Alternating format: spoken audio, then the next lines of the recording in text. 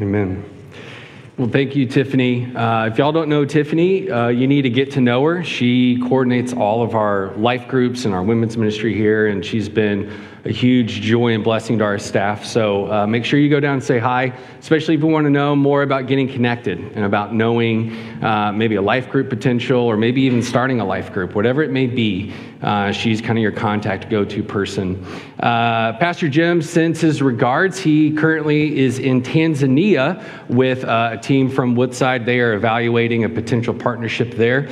And so he sent us some videos this morning. I think he said he'd been to 4 different churches already today, all outside, beautiful weather, beautiful singing and dancing, and very, very different than here. So what we could do is we could get up and start dancing and singing, and that could be our worship service. So if y'all want to, feel free to do that. You won't be kicked out. Nobody got up. Okay, sweet. If you're at home, you can do that as well. So like Tiffany said, we're wrapping up our Jonah series today. And I hope for you, it has been an impactful last few weeks. If you haven't had a chance to listen to all the sermons, I want to encourage you, take the opportunity the next few days. You can go out to a podcast service. You can go out to Facebook and just watch the sermons maybe that you missed. But really what we got to see as we walked through and traveled through the book of Jonah, really we got to see a mirror. And we got to see a mirror maybe of our own life. And maybe some moments in our life where we maybe didn't listen to what it was that God was telling us to do. And as I was preparing and looking at this Sunday and just praying and asking the Lord, what is it that we highlight? What is it, Lord, that you have to say to us? I started to think about a couple of instances, or actually these things happened to me this week. One of them was a prompting. Have you ever had that moment where maybe you feel like God is kind of saying something to you? Do you feel like maybe God is kind of saying, hey, I want you to go and say hi to this person, or hey, I want you to go to this place? Or maybe it's the opposite where God says, hey, I don't want you to talk to this person. I don't want you to go to this place. Have you ever had any of those moments before in your walk with the Lord? Right? Maybe you feel like it's a still small voice. Maybe it comes through counsel from a friend or a spouse or somebody maybe at church. Well, in those moments of prompting, you and I have a choice to make, right? We can listen to what it says. We can listen to what we believe is the Lord speaking to us, or we can choose not to. Wednesday morning, got up, got my coffee, went and sat down by the fire and started to have my devotional time. And all of a sudden, there was just this prompting to reach out to a friend of mine. He and his family have been through a lot of health issues the last couple of months, and haven't really seen him or talked to him very much in the last few weeks. And he was just so prominent on my mind. And it was like, hey, you need to reach out. Shoot a text, give him a phone call, whatever it may be. And I didn't do it. I didn't do it. Not because I didn't want to. He's a friend of mine. I just got distracted, got busy. I was like, okay, yeah, I'll do that. Oh, yeah, I'll do that later. Oh, I'll do that on the way in, to the office, or I'll do that, after the kids go to bed. I never did it. And then 2 days later, I was made aware that his mother-in-law had passed away. And the family had been expecting it. The family had known that she was near the end. And when I found out that news from another person, I immediately had this weight and this sense of guilt. Why didn't I reach out? Why didn't I just simply call or send a text? And it's not that my words or anything else like that necessarily would have changed reality, but it could have been an opportunity that God wanted to extend love and compassion for this family on that day. And I missed that opportunity. And I called him later and talked to him, and we got to talk about this whole thing. And I told him, I said, hey, I'm sharing this on Sunday in my sermon, so I hope you're okay with that.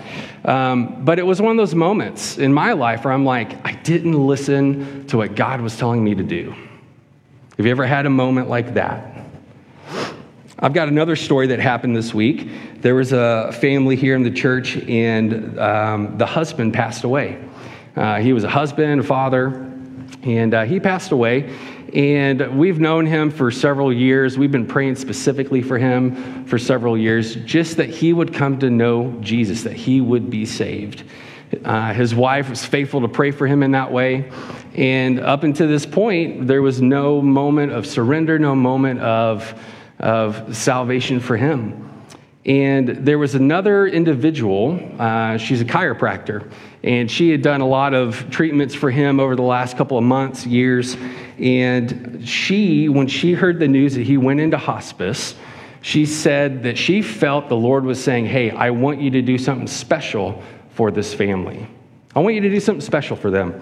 She didn't know what it was. She talked to her husband. They said, yeah, we don't know what it is that we should do, but we should be prepared and willing and ready to do whatever it is that may come up.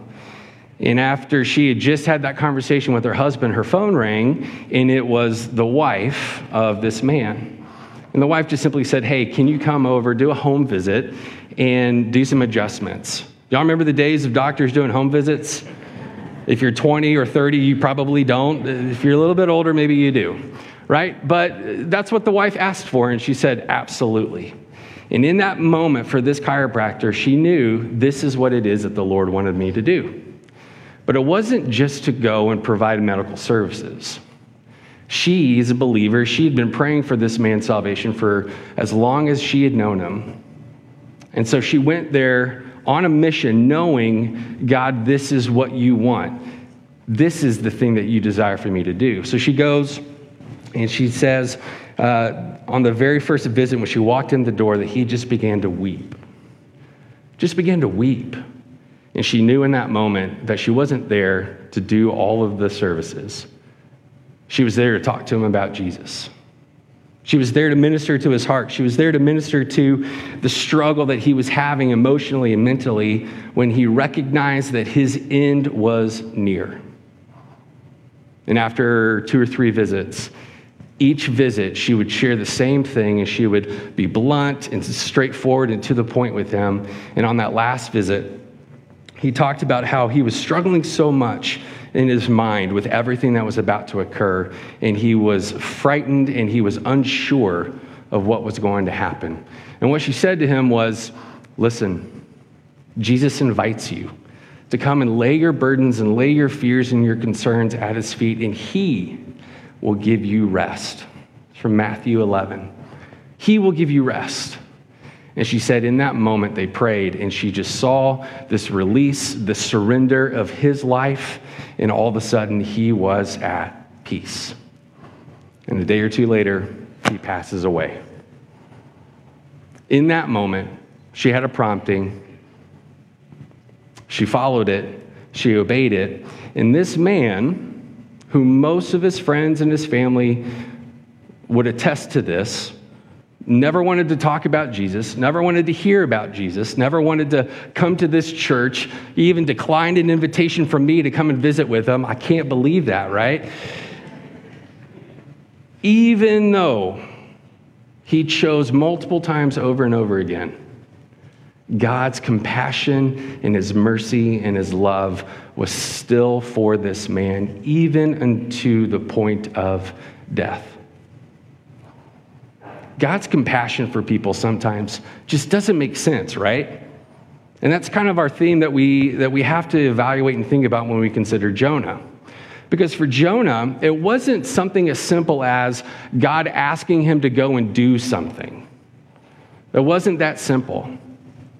It was much more profound and deeper than just go and obey.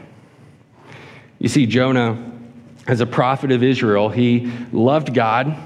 He walked in a deep relationship with God. He was a messenger of God's truth. He was a messenger of God's purpose, and that's what his life was dedicated and focused on. And yet, when God says, hey, I want you to go to Nineveh, and I want you to speak to them about my impending wrath and judgment upon them, Jonah says no. And do you remember why Jonah says no? It wasn't because he was tired. It wasn't because he had too many other things to do. It wasn't because his schedule was so full. It was because Jonah had this deep-seated hatred and this deep-seated prejudice against the people of Nineveh. But why? Well, Nineveh was a capital city of the Assyrian Empire. The Assyrians, if you don't know your world history, they were not a great group of people. They conquered pretty much the known world at that time. They were brutal. They were murderers. They did everything possible to desecrate anything of the Jews of their worship of God. They would destroy temples. They would blaspheme God. They would do all of these things against God's people, against Israel. And Nineveh was kind of the center and the seat of power. And so for Jonah to hear from God, hey, go to these people whom I have to extend and extol my judgment upon. Go to them and tell them that I'm going to judge them, that I'm going to discipline them. And for Jonah, this is what he said. His theology comes out. He says, but God, I know that you're a gracious and compassionate God. I don't want you to forgive them. I don't want you to extend compassion to them. I don't want you to do the things that it's in your character and nature to do, which is to extend mercy, love, and hope. God, I'm not doing that because those people don't deserve it. Let's pause for a moment. Do you know anybody in your life that maybe you would say, I really hope God doesn't save that person? Do you know a group of people that you look at from the outside and you say, there's no hope for these people? They're blaspheming against God. They are doing all of the things possible to defame what God's word says. They're doing all of these things. They need to be judged, and God's going to judge them. God's not going to save them. Have you ever had those thoughts about people before? Have you ever had those thoughts about groups of people before? If you haven't, I need to learn from you because your viewpoint on people is probably higher than mine. Right? It's part of our natural response to injustice. It's part of our natural response in a very linear way, where our logic dictates to us, well, if you do all of these terrible, horrible things, then you deserve to receive terrible, horrible things. Because that's who God is. God is righteous, and he's going to judge, and he loves justice. That's what needs to happen. But the truth, and this is what we highlight today and how we wrap up Jonah, is that God's compassion truly, it exceeds our logic. His compassion exceeds our logic. There's oftentimes, it makes no sense why God would do the things that he does, especially in showing and giving compassion to a person, to a group of people who are so willing to blaspheme against him, to desecrate the things of him, and to be completely at odds with him. But yet God. So if you have your Bibles, let's open up to the book of Jonah. Hopefully you've memorized where it is. You can turn to it super quickly, or you've memorized the page number in your Bible, or you have a little bookmark because sometimes you just forget where everything is. But go to the book of Jonah, and like Tiffany read for us earlier, Jonah chapter 4, don't you love how the scriptures suddenly end, and also much cattle, and then we sing a kind of a country twang worship song? It was a really intentional point for us. But think about this. Let's look at Jonah chapter 4. Really, you have to start at the end of chapter 3. When God saw what they did and how they turned from their evil way, God relented of the disaster that he had said he would do to them, and he did not do it. Again, God had asked Jonah, go and preach, go and tell the people of Nineveh that I am going to come and destroy them. And after 40 days, my judgment will be doled out upon you. And again, Jonah didn't want to go because he didn't want people to respond to that judgment. He didn't want people to repent of their ways. So he went begrudgingly, shared that message, and then it says that the people began to repent and turn from their evil ways. The king created a fast and said, perhaps if this God of Jonah, perhaps he will have mercy upon us if we turn from our evil ways. And God did. And then we get into Jonah. Chapter 4, verse 1. But it displeased Jonah exceedingly, and he was angry. And he prayed to the Lord and said, O Lord, is not this what I said when I was yet in my country? That is why I made haste to flee, for I knew that you're a gracious and merciful God, slow to anger, abounding in steadfast love, and relenting from disaster. Let's pause there for a moment and just think about kind of the irony and just kind of the are you serious moment that we see here for Jonah. Jonah knows all of these things to be true about God. He knows that God is compassionate. He knows that God has love that he wishes to extend upon his creation, and yet Jonah is refusing to do it because of Jonah's perspective and because of Jonah's logic and because of Jonah's sense of this is what justice must look like. Again, I ask you, I challenge you to think about that. Do you treat people in that way? Do you find yourself in a place where you're like, there's no hope for this person? I'm not even going to talk about Jesus with this person because all they're going to do is curse at me. They're going to make fun of who Jesus is. They're going to do this, this, and this. And Jonah, it says, is displeased and he's angry. Look how God responds to him. Down at verse 4. And the Lord said, do you do well to be angry? Is it okay? Is it right for you to be angry? Anybody ever go to a counselor before? You don't have to raise your hand. Although mental health is a really good thing to look at. But if you've ever been in a counseling relationship, I'm going to give you a little inside tip.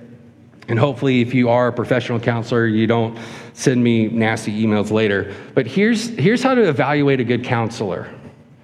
Do they ask good questions? Do they ask great questions of you? Because a counselor's job is not to tell you what to do, but ultimately a counselor's job is to help you discover what it is that you need to do. And the best way to do that is by asking questions. Why? Why is it the best way to understand what to do next? If a counselor just simply told you, hey, all right, you have this issue. All right, let me tell you what you need to do next. You need to do boom, boom, boom, boom, boom. And then you go and you do all of those things. Have you actually understood? Have you actually grown? Have you actually found resolve? Have you actually found a place of healing? Have you actually gone through that hard work of a heart check and a mental check of why you're in that situation in the first place? I would tell you that probably not. Because all you're doing is you're just conforming to what people are telling you to do, but you don't actually own it. It's not actually something that's deep-seated inside of you. It's not something where you have actually done the hard work to understand why is it that you're predisposed to act in this certain way, or why is it that emotionally you are responding in this way, or why is it, and the list goes on. A great counselor asks great questions to help you understand yourself. Did you know that God wants you to understand yourself? Did you know that God doesn't want you to just simply be a robot?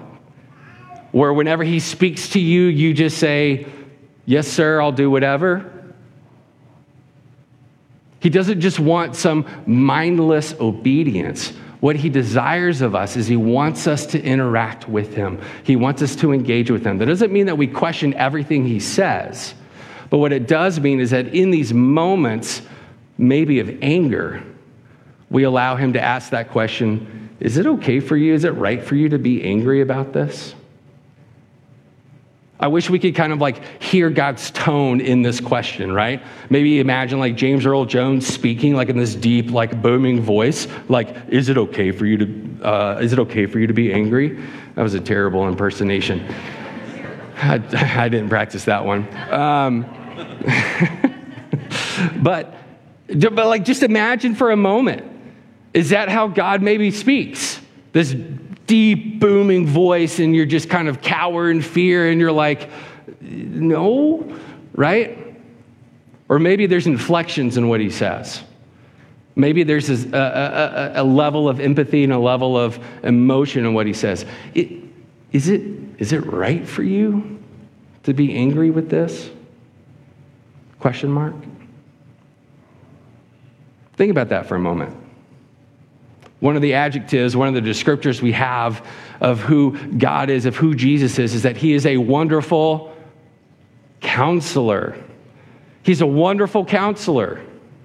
Again, counselors don't just tell you what to do. Counselors help you understand who you are. And as you come to grips with who you are, they help guide you on what your next steps could look like. They don't do it for you, but instead they empower you. Through discovery, they empower you to understand more of why it is that you are the way that you are. God is a wonderful counselor. Is it okay for you to be, is it right for you to be angry with this? So now let's ask ourselves this question that God asked Jonah. Are you angry with God's compassion? Is there some compassionate movement that you see God doing in this world or in your family or in your friend group, and it makes you a little angry? God, why? That's not right. I know the way that he used to live his life. There's no way that that guy can be up on stage preaching right now. God, this doesn't make sense. This group of people over here, no, we're not sending missionaries to go and preach the gospel of good news and hope to them. Look how evil they are and the evil things that they're doing. We don't need to send people over there.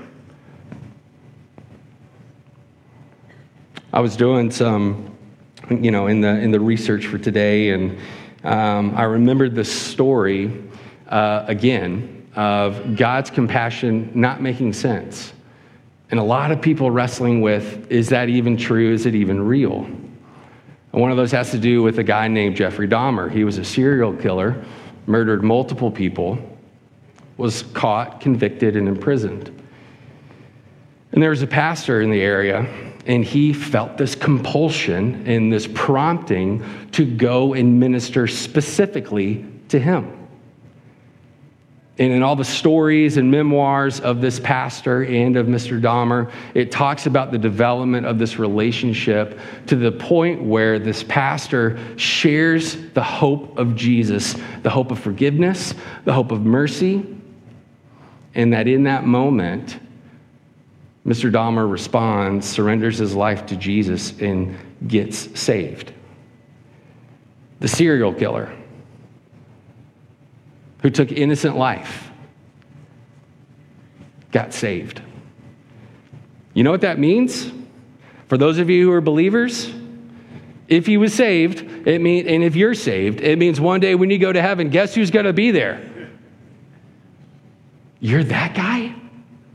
They let you in here? You didn't vote a certain way in a political party. You didn't go to church enough. You got saved right before the end of your life. They really let you in here? Boy, they let anybody in here nowadays, don't they? It's this moment of God's compassion coming out for the worst of us. Are you angry with God's compassion? Maybe God is calling you, rather than to become a social media warrior and to tear down groups of people online, maybe God is saying, stop. Pray for them. Stop. Go and have a conversation with one of them. Stop and listen to a message of hope that I want to deliver through you to them. Are you angry with God's compassion? Does it frustrate you? Does it make you kind of boil in your skin because you're like, this is hard for me. This is hard for me. Let's keep going and talking about Jonah. Look at verse 5. Jonah went out to the city and sat to the east of the city and made a booth for himself, which I think of that as kind of like a little shade, a little stall. He sat under it in the shade till he should see what would become of the city. Let's pause right here. Let's highlight this for a moment, right? Because it's kind of like a sadistic thing that's happening right here. God told Jonah, go in and share these words that after 40 days, if you people don't repent, I will judge you and wipe you out. I will destroy you. So what does Jonah do after he says the message? He goes to a hill, more than likely in a place where he can look over the city, to sit there and watch. What is he watching for? What is he looking for? He wants to see some destruction. Maybe a tornado, a pillar of smoke, pillar of fire, something, fireworks, whatever it may be. He's getting a front row seat because he wants to see what God's actually going to do and how it's going to play out. I'm going to sit here under my shade and I'm just going to chill and I'm going to watch God completely destroy this city. It's going to be incredible. Look at verse 7 or verse 6. Now the Lord appointed a plant and made it come up over Jonah, that it might be a shade over his head to save him from his discomfort. So Jonah was exceedingly glad because of the plant. So he's sitting somewhere. God causes this plant to grow up. They've done all this research, and they think they know what plant it actually was, which I don't remember right now. But to cause this plant to come up to provide shade for him. He was probably bald. More than, okay. No offense to those who struggle with hair. But God causes this shade to come up over him. Again, let's think about who God is. Jonah tried to defy God. Jonah tried to ignore what God was telling him. God, in his mercy, sent a giant fish to swallow him, not eat him, but swallow him. Would God have been justified to completely punish Jonah for disobeying him? Yes or no? Yes. But does he do that? No. Instead, he sends a fish to swallow him. Spits him out. Jonah's like, okay, I get the point. I'll go and do what it is that you said. Then Jonah, in more of his defiance, says the message that God wants him to say, and then goes and sits on a hillside waiting to see God extol judgment. Think about, like if you're a parent, right? Think about this as a parent. You want to teach your kids lessons, right? Everybody should nod their head yes. You need to teach your kids lessons. Sometimes when they're just defiant and they're obstinate, you really want to teach them a lesson. Never to be defiant and obstinate towards you again. Would God have been justified to come down to Jonah and be like, what are you doing, bro? Why are you sitting here waiting to see this? Maybe Jonah's thinking like, they're not going to repent. They're not going to do that. There's no way. They're not going to do it, and then God's going to come down and extol his judgment upon them. And you know what? I'm going to love it. I'm going to soak up every moment of it because I was right. God could have come down and treated Jonah harshly in that moment, but he didn't. Instead, he caused this shaded tree and plant to grow. Let's keep going in the verses. But when dawn came up the next day, God appointed a worm to attack the plant so that it withered. And then when the sun rose, down in verse 8, when the sun rose, God appointed a scorching east wind, and the sun beat down on the head of Jonah so that he was faint. And he asked God that he might die and said, it's better for me to die than to live. Let's pause for a moment. Those of you with children, has your child ever said that to you? It's better for me not to be here anymore. I'd rather not live because you won't let me watch Big City Greens. Okay, there's two of you who have kids that watch that. It's better for me to not live in this house anymore because you're making me eat broccoli. It's better for me not to be here anymore because you won't let me get on an iPad. It's better for me to just go away because you're making me do my homework. Do you get kind of the joke here? This is like a fussy baby, right? It's so hot. It's like Michiganders going down south. It's so hot. I can't stand the heat. Okay, I offended some of you. We're okay with that. But he's whining about it. He's whining about it. He's like, oh, this is so hot. This is unbearable. It's better for me just to die. And more than likely, probably for Jonah, he's still kind of saying, you're not doing anything over here, God. And now the sun is coming. It's hot. My tree that was magically there the next morning, now it's all of a sudden gone. There's some worm that came and ate it all. What's going on? I'm done. I'm checked out. I'm done.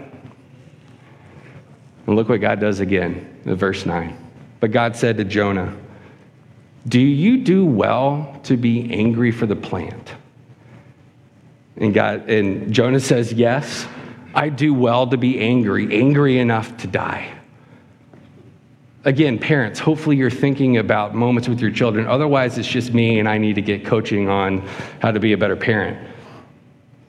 But again, think about that. He's like over-exaggerating this moment. And the Lord responds and says, you pity the plant for which you didn't labor, nor did you make it grow, and it came into being in a night, and it perished in a night. And should I not pity Nineveh, the great city in which there are more than 120,000 people who don't know their right hand from their left, and also much cattle? What God's doing here is he's helping to help Jonah realize his faulty logic and his faulty view of what should happen and what needs to happen. Because you see, for God, he's living fully in who he is. A God of compassion, a God of mercy, a God of love, a God of, some would say, second chances, a God of redemption, a God of restoration. God is fulfilling that in the city of Nineveh. He's allowing people to repent, and he's blessing them by not persecuting and destroying them like he has the right to do. God is extending his grace over these people. And he's trying to explain it to Jonah by all of these moments. And not just forcefully telling Jonah, hey, this is what I'm doing, just listen and trust and obey. But instead, again, like a wonderful counselor, he's creating a scenario, he's creating a picture so that for Jonah, it starts to sink in and make a little bit more sense. The book of Jonah is kind of like a confession, where it's Jonah retelling and remembering what it was and what happened in all of these moments. Usually, if you're going to write something about yourself, you probably write it in such a way to make you look pretty good, right? Oh, I was mistaken. I responded to God's great expression of mercy. And in that moment, I repented of my own self-righteousness and prejudice. And now I am at peace with God. That's how I would have written it if I was Jonah. But he doesn't do that. He continues to kind of express and show I was missing the deeper realities and the deeper truths of God's grace. And I think it causes us to ask a question. Have we accepted how immense God's grace truly is? Have we accepted the reality that God's grace goes beyond our logic, that God's compassion goes beyond our logic? Or do we still operate in such a linear way of thinking, where if I do right, then God will do right, and if I do wrong, then God will punish me for that wrong? In some moments, he might. But in a lot of moments, God sees that and says, this is my opportunity to blow you away with my great mercy and compassion. The book of Psalms talks about how God's kindness leads us to repentance. Not his anger, not his putting you down, not his sarcasm, not any of these things, but it's God's kindness that will lead you to a place of repentance. Think about Jesus. As Jesus talks about the parable of the prodigal son. If you know that story well out of Luke chapter 11, the prodigal son is not just about one son. It's about two sons. The one that goes off and is wayward and wastes his inheritance and does all these terrible, horrible things and then finds himself in a pigsty and says, this is my life now. This is not good. I'm going back to my father's house to see if maybe, just maybe, I could have something to eat that's not pig slop. And he runs back and he sees his father, and his father, who has been praying and waiting for his son to return, runs to his wayward son. While the older brother sits back, looks at the son, looks at his father and says, come on, you're going to slaughter the fattened calf for him? What about me? I've been here this whole time. I've been working the land. I've been doing everything around this place. I haven't left you. Why will you not have a feast for me? And the father says, because my wayward son has come home. That requires much rejoicing and celebration. That one who goes astray finds his way back. Romans, the Apostle Paul describes for us kind of the picture of what it is to be saved. And there's a beautiful moment where he says, but God, even though we were still sinners, God sent his son Jesus to die for us. While we're still yet sinners, Christ died for us. Jesus wasn't saying, hey, listen here, if you want to be saved, if you want to spend eternity in heaven with me and with God the Father, here's what it is you must do. Start going to church every Sunday. Start giving every Sunday to your church. Be in a life group. Serve in a church ministry someplace. Stop listening to music that has inappropriate words. Stop watching TV shows or movies that have inappropriate things. Stop doing all of these other things. Kind of clean your life up in a certain way. Be a very good moral person. And then you'll be saved. Then my sacrifice for you will be made known real. It's completely opposite. While you are in the midst of sin, while you are actively committing sin, while you are actively turning away from God, God still looks at you and says, I sent my son Jesus to die for you. That's how big my grace is for you. I came for you so that you might be saved. Because the way that you're living right now is not what I intended for you. I have something so much deeper and more profound for you and the rest of your life in eternity. Repent. Confess me. Believe in who I am. Then you'll be saved. And it's in that moment of salvation that you realize and you recognize, look at my sinful life over here. I'm going to turn away from that and I'm going to pursue what a life following after Jesus truly looks like. Ephesians chapter 2 talks about this switch in your identity. You were lost, you were astray, you lived by the desires of your flesh, but God, in his mercy, in his grace, offered you a different way of life. So go and sin no more. Have you received that type of grace from God? Have you embraced that type of grace from God? For some of you here today, maybe you haven't.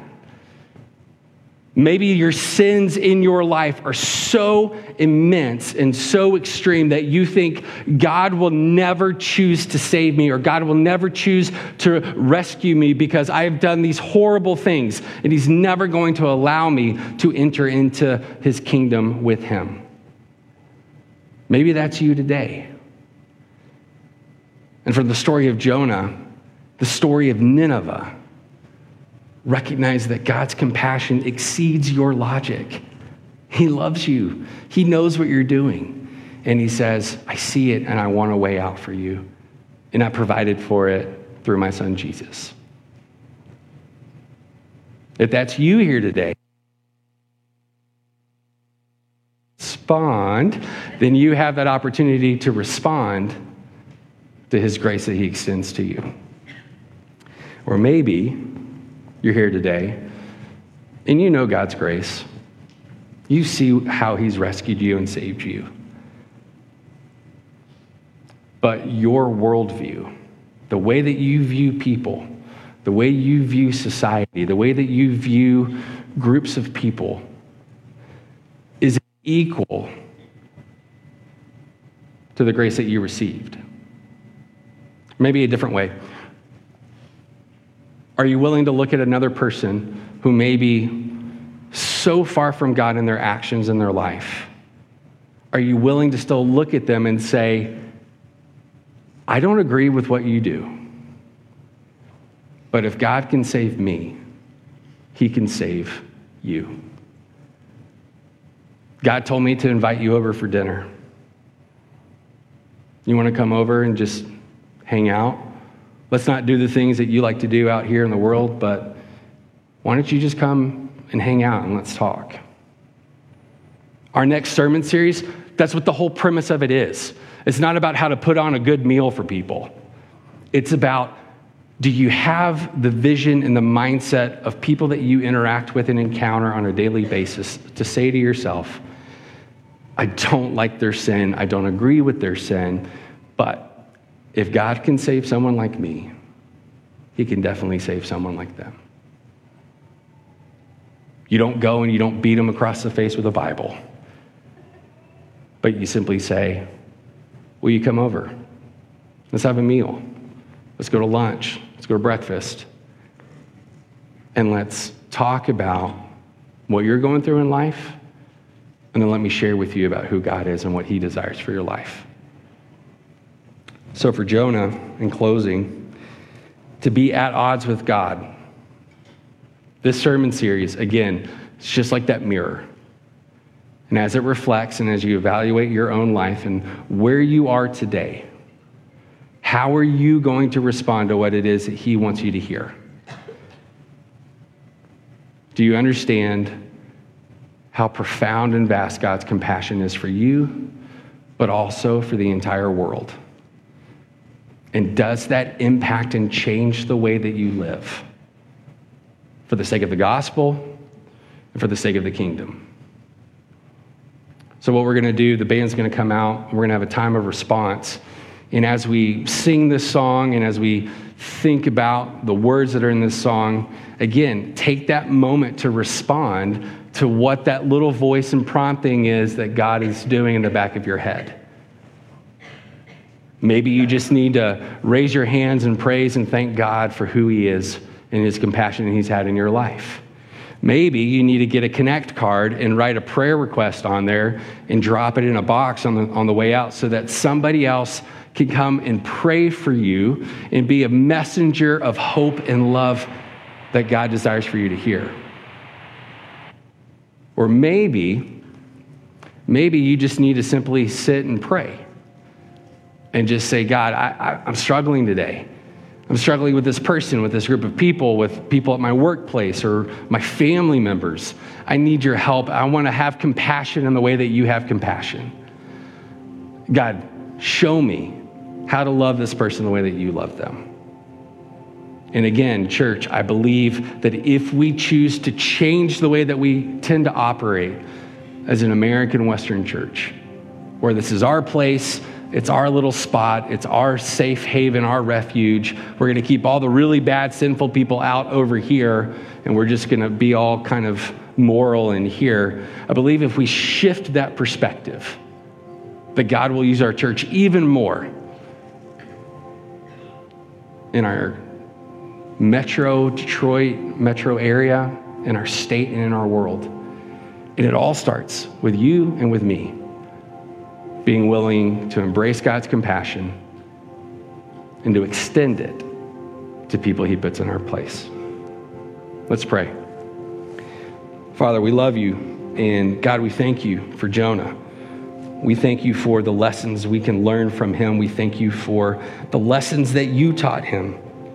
God, we thank you that you are a wonderful counselor, that you know the deepest parts of our minds and our hearts, and you know exactly what it is that we need. So, Father, as we respond to you in whatever way that may look today, may our hearts grow fonder of you. May we repent of sin that's in our life that we need to surrender and give to you. And Father, can we be a vessel of hope, a messenger of hope to people we know? Jesus, be with us here. Speak to us right now, we ask. In Jesus' name, amen.